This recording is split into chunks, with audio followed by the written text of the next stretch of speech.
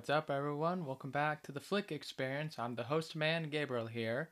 So today we're going to talk about the top 10 in films directed by Martin Scorsese. Now, sometimes in this podcast, I want to do some top 10s, like the top 10 best, the top 10 worst of that. So this is going to be one of them, but except this is the top 10, probably I would say best Martin Scorsese films I've ever saw, and probably the best one of them of all time. So let's get right into it. All right, so for number 10, I chose Shutter Island. Now, Shutter Island is a 2010 really dark neo-noir psychological thriller film. It was based on the 2003 novel by Dennis Lehane, and this is one of Scorsese's not really a recognizable films. I mean, it stars Leonardo DiCaprio and Mark Ruffalo, and the film is about this FBI agent or police detective, and they go to this uncharted island known as Shutter Island, a prisoner island all the way from the 40s, and they investigate a crime scene based on of an escaped convict. There's a lot of twists and dark turns into this film, and the plot can be very confusing, but you really have to listen in. But I love the cinematography and the vibe, and this really dark, like horror vibe that Scorsese puts into this film. Even like DiCaprio's acting, like you could just feel the tense fear here in his eyes, and just by his expressions. But also just the story, or as you're watching, it unfolds in this conspiracy plot line, and it gives you like the real truth that sometimes can be pretty dark and depressing. So Shutter Island, I would say it's an okay film, but I wouldn't recommend like re-watching it if you do. But I would give it on the top 10 because there's some well-directed scenes I like, even the shadow shady cinematography, and just how the way Scorsese, it just feels like a film made in the 1940s, since it takes place in that time, and it just has like a really good vibe on how it sets the audience in a really intense sphere of a ride, you know. So that I will put Shutter Island on my top 10 list. Now we go to number 9, Silence. Now this is a beautifully done movie, because not only there's some historical context in it, but there's also like a very intense, serious drama in that film. The film talks about two Jesuit priests from Portugal, and they travel into Japan during the 1600s, and this was at a time when Christianity was completely forbidden in the country of Japan. Nobody was allowed out in there. If you bring in any like side of Christianity, symbolism, or anything, they will kill you immediately. And the story is about two Jesuit priests, played by Andrew Garfield and Adam Driver, to go find their priesthood mentor, played by Liam Neeson, since he's been gone and missing for months, and they have to go find him, while at the same time trying to protect some Japanese villagers while in hiding, but worshiping Christianity at the same time. It's a really dark and intense film, like always, but there's some religious, spiritual like symbolism, which Scorsese does in all of his films. Like, how long can you keep believing, but at the same time you have to keep this quiet and not be public opinion about it. Now keep in mind, this is during historical times, but I just love the aspect how the priest's character, played by Andrew Garfield, is debating, like, I don't know if I have faith in God, or should I just say that I am Christian, or I don't know how long I can protect this. There's some intense, emotional, like really debatable questions that you would ask in this film, even by the characters. You're like with them, and you sometimes just feel bad for them. And Silence is beautifully intense, even with the cinematography and just like the setting of Japan, and you feel for the emotion. So Silence, I would recommend watching this film, and let's see how you would react to it. It is a very powerful, very questionable film if you're into that faith questioning into this. I mean, it's a really disturbing film, even by in some scenes where you just can't handle it. But the performances are amazing. Andrew Garfield is like probably one of the best actors so far, so I would recommend seeing this film. And now on to number 8, and that is Gangs of New York. Now this is a passion project that Scorsese always wanted to make ever since like the mid 80s. He's been trying to get the rights to these films like forever, and then finally it was released in 2002. It stars Leonardo DiCaprio, Cameron Diaz, and Daniel Day-Lewis. And by the way, this was the first collaboration where DiCaprio and Scorsese have worked together. And this is a film about New York during the 1860s, with all these street gangs around New York, and they try to battle it out. And there's some intense moments in that film too. Just how very tough New York City life during the 1860s.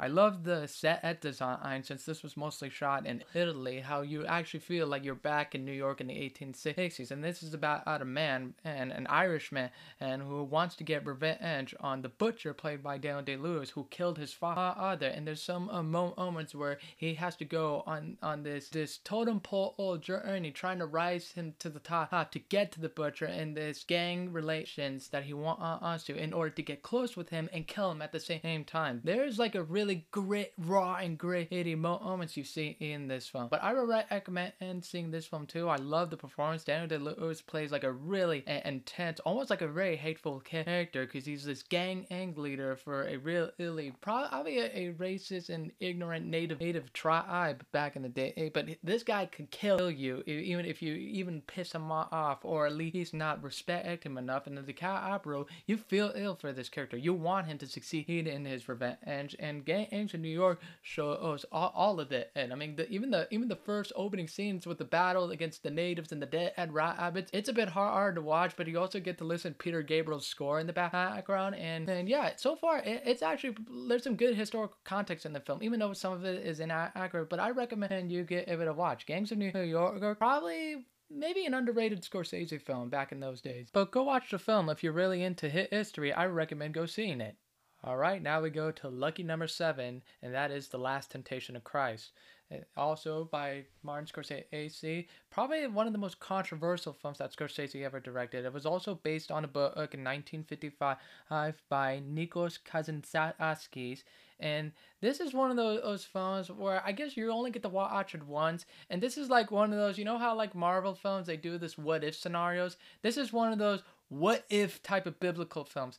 Now, we've all seen in Bible movies and how Jesus is portrayed and everything. And personally, I'm not a big fan of Bible epic films. I mean, they're interesting, but for this one in general, this is like, whoa, what is this?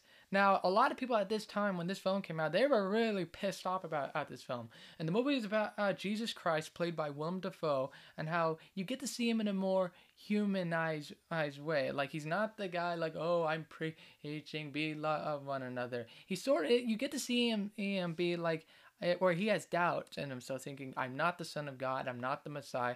And you get to see him how he humanizes with his disciples and what he thinks of just being alive. I mean, there's a really like not an important shot, but there's like a real intense like scene where Jesus is out in the desert and he draws this circle, and you could see like Satan himself trying to like get into his mind, because the whole point of that film is that he can be like, what if Jesus was evil, or what if he did not die on the cross? And so, which is the controversial part, like, what if Jesus was not the Messiah and he get to live for a long time? It's this is one of those Bible scenarios, and when I saw this film the first time, I was like, oh wow, I can see why people are pissed off at this, mostly for religious people. But listen, if you're a religious person, then you might not like this film. But if you're a person who is religious but likes movies, just watch it, but try to keep your mind off the religious part and focuses on the story value. This is just a weird movie. I like the what if scenario story in it, and there's some good or not good historical context into it. But this is just one of those films where we get to see like an alternate reality history of it, and I thought Scorsese did a good job directing it. It was very low budget too, and a lot of people didn't see that coming. That it's not one of the best biblical films of all time, but it's one of those what if type biblical films, but in a artistic way of kind of like, again, temptation, but also just on how we see a historical character look between from his like humanistic and emotional way, and how he's like feeling. So watch this film or not, but you'll probably only watch it once. And now, number 6, we go to The Aviator, released in 2004. It stars Leonardo DiCaprio as the famous aviator Howard Hughes. Now this I would say is a good historical film because I love like the character biography of how of the famous Howard Hughes, how he goes from directing probably one of the biggest blockbusters of all time, Hell's Angels, to breaking speed records and fat ass planes, but also debating the Senate and hearings on how the Hercules is playing and was a big deal in the aviation business. But there's also a psychological part in the film, how Howard struggles with his OCD, which in real life, Howard Hughes had a long time struggle with OCD, and DiCaprio captures it perfectly. There's like some scenes where you feel for how Howard struggled with his OCD, and some of those scenes actually happen in real life, where Howard Hughes locked himself in a projector room and he's been isolated for 6 months because his OCD is just right out of control. And Scorsese captures this really perfectly because you feel for the guy, but you also root for his best achievements too. And The Aviator, again, this is an underrated historical film. I love the acting and the performance by DiCaprio and also Kate Blanchett as Katharine Hepburn and John C. Reilly, even Alec Baldwin. It's a really good cast in this film. I would recommend The Aviator if you're a big history fan or if you love Howard Hughes in his aviation business. Watch The Aviator. All right, now we're getting down to the really good ones with number 5, Taxi Driver. Now this is, I would consider, a masterpiece. I mean, Scorsese has a lot of masterpieces, but this is one of them that was probably got him on the map. I mean, there was Mean Streets, but this was like Scorsese's probably fourth film, I believe, that showed what a director can do in a raw, gritty crime environment in New York, especially in the 70s. Taxi Drivers portrays an insomniac character and probably a veteran PTSD guy who's a little bit of a psychopath named Travis Bickle, played by a great performance by Robert De Niro, and you get to see him be this taxi driver as he drives to people all throughout New York in the 70s, and you see this really toxic, really gritty environment, because I swear, New York was really screwed up at that time, and you feel ill for De Niro's character, like why he's like this, and what he thinks about the city, and what are his people's thoughts. Like, you get into his psychological head, but he's also kind of a bit of an anti-hero too, where he saves Jodie Foster, a young prostituted teenager who's been harassed by Harvey Keitel, plays the pimp, and Travis Bickle comes in and saves the day, where he buys these guns and he shoots at all of these pretty much like the scum of the earth in New York, kills the pimp and sort of saves her, but in the ending you get this feeling like, did he really do all of this, or was this all in his head, and like, is he the good guy or the bad guy? You get a lot out inside in his head, and Martin Scorsese captures New York beautifully, but in a really dark, gritty way. And Taxi Driver is, again, it's like a masterpiece. It was nominated for like tons of Oscars at the film, but it never won any. And the script by Paul Schrader, probably one of the best screenplays ever written. And Taxi Driver, I would recommend seeing this over and over again. It's like probably one of the top 10 best crime films of all time. So I would recommend seeing Taxi Driver, especially like the famous quote, like, "You talking to me? You talking to me?" I swear. Yeah, a lot of like TV and movies always parodied that line. So Taxi Driver, I will put that on my number 5 list. And now we go to number 4, and that is Martin Scorsese's 1980 film Raging Bull, also written by Paul Schrader and Martin. Now this is another like tremendous masterpiece. It's about Jake LaMotta, a heavyweight boxer in his life who was a really great boxer in the boxing world, but he had a really intense, dysfunctional life where you looked at him and he was kind of a bit of a bad guy to his family and his friends and everyone. It's a bit of a historical drama film where he's this boxer by night, but by daytime with his family, you could see him with his blind rage just tearing apart his family and everything. I mean, he was just not a good guy, and Robert De Niro plays a great like performance in this role. I mean, he even had to take some boxing lessons and gain weight in order to play this brute boxer. And Joe Pesci's great in this too. This was his first movie he collaborated with Scorsese, and I loved like the black and white cinematography it has in this film. It's actually like watching a film being set in the 1940s and 50s, even though the movie was made in 1979, but it's so raw and powerful by the emotions, and the boxing sequences, they're really intense. There's blood splattered all over, even though the color was all in black and white, but just Scorsese's slow motion, and where you just hear just the sound, this really deep tone sound, which he does in his film, just the slow motion in general, it makes the fighting more intense and even better and gruesome too. This is probably the only Oscar Robert De Niro won for this film, and what a lot of people didn't know this is that this was United Artists, the studio's last film they ever like released in 1980. It was a box office flop, but critically acclaimed. But the entire studio of United Artists went down, and Raging Bull went down too. It was kind of forgettable for a time, but by 10 years later, people went to see it again. It is now considered probably one of the greatest films of all time. Probably like on the number 4 list. I mean, the acting, the directing, the cinematography, the color grading, the fighting choreography. It is like Scorsese's and De Niro's masterpiece.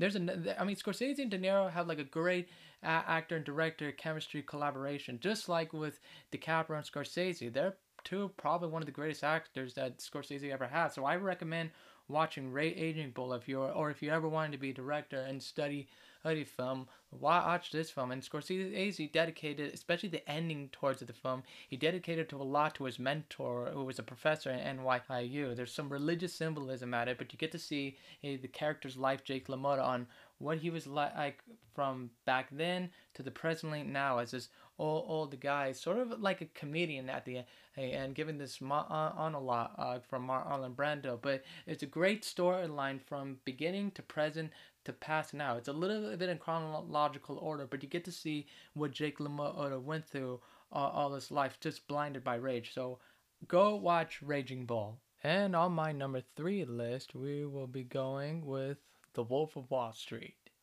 This I would consider probably one of the best black comedy films of all time. I mean, that's just what I think. I love of this movie because I love Leonardo DiCaprio's like funny one-liners he has in this film, and just like the dialogue they have in this film. It just feels so natural and improv at the same time. The Wolf of Wall Street talks about this real-life stockbroker, Jordan Belfort, who learns how to probably manipulate stock and steal their client's pocket into his pocket. And it creates this stock firm called Stratton Oakmont, which is based on a real firm. And he just manipulates stock, and he kind of cheated on people. He was a big fraud. But you understand his life on what the corruption of greed he went and through, all the sex he could have, all the drugs he could have. I mean, the acting is real like top tier A plus, and Margot Robbie's great in it too, who plays Jordan Belfort's second wife, which I guess this was like her big screen debut in this film. And then Jonah Hill plays Donnie Azoff, who's Jordan's like right hand man and assistant, and somehow you just feel like these guys are so funny, even though what they're doing is wrong, since this is based on the yuppie time during the late 80s and the early 90s. But you kind of reason with these guys, and you kind of like this guys. I love like the direction, how just the corruption of greed and how wild and crazy it is just being at a stockbroker firm. And I always love the inner monologues that Jordan Belfort has on what money can do and how it could get you corrupted, and just the whole rich lifestyle he can. I mean, I swear, when I saw this film, I was laughing hysterically the whole time in this film. Like, just the monologues, it just feels like he's talking directly at you, and you kind of feel ill for him. So, Wolf of Wall Street, I recommend watching this with a buddy and have a good laugh with this film. It's really fun, honey. So, go watch this film. And now we go to number 2. We're getting close. Number 2 is by far probably the greatest crime films of all time. In the Italian crime film cinema, I guess you could say, is Goodfellas. It stars Ray Liotta, Robert De Niro, and Joe Pesci. Again, greatest crime film ever. It's also based on a true story and based on a book too as well. And you get to see Ray Liotta, who plays Henry Hill, an Italian mobster gang member, and you get to see what his life goes through, from his rise to the top of becoming one of the most notorious gang members to his downfall and getting arrested by the police and going into the witness protection program. Great dialogue in the film, great acting. I mean, what can I say? It's Scorsese and De Niro, and the great Ray Liotta. Rest in peace, man. And Joe Pesci, I just love the scenes with him. He's just this intense, crazy character. Well, you do not want to piss him off, even when he's like this funny guy, and like this very calm dude. He'll just crack in an instant if you piss him off and stuff. And so does Ray Liotta as well. Oh, there's this great timeline from the 50s, the 60s, the 70s to the 80s on what Henry Hill goes through, even with his wife Karen, played by Lorraine Bracco, and you get to feel for this character as he goes through this criminal lifestyle, just selling drugs, beating up other mafia members. There's just great direction Scorsese does. It feels like this is a great gangster film that we rarely get to see these days. I wish we have more of those gangster films in the future, but Goodfellas, it's literally iconic. There's a lot of like 100 best lines in this film.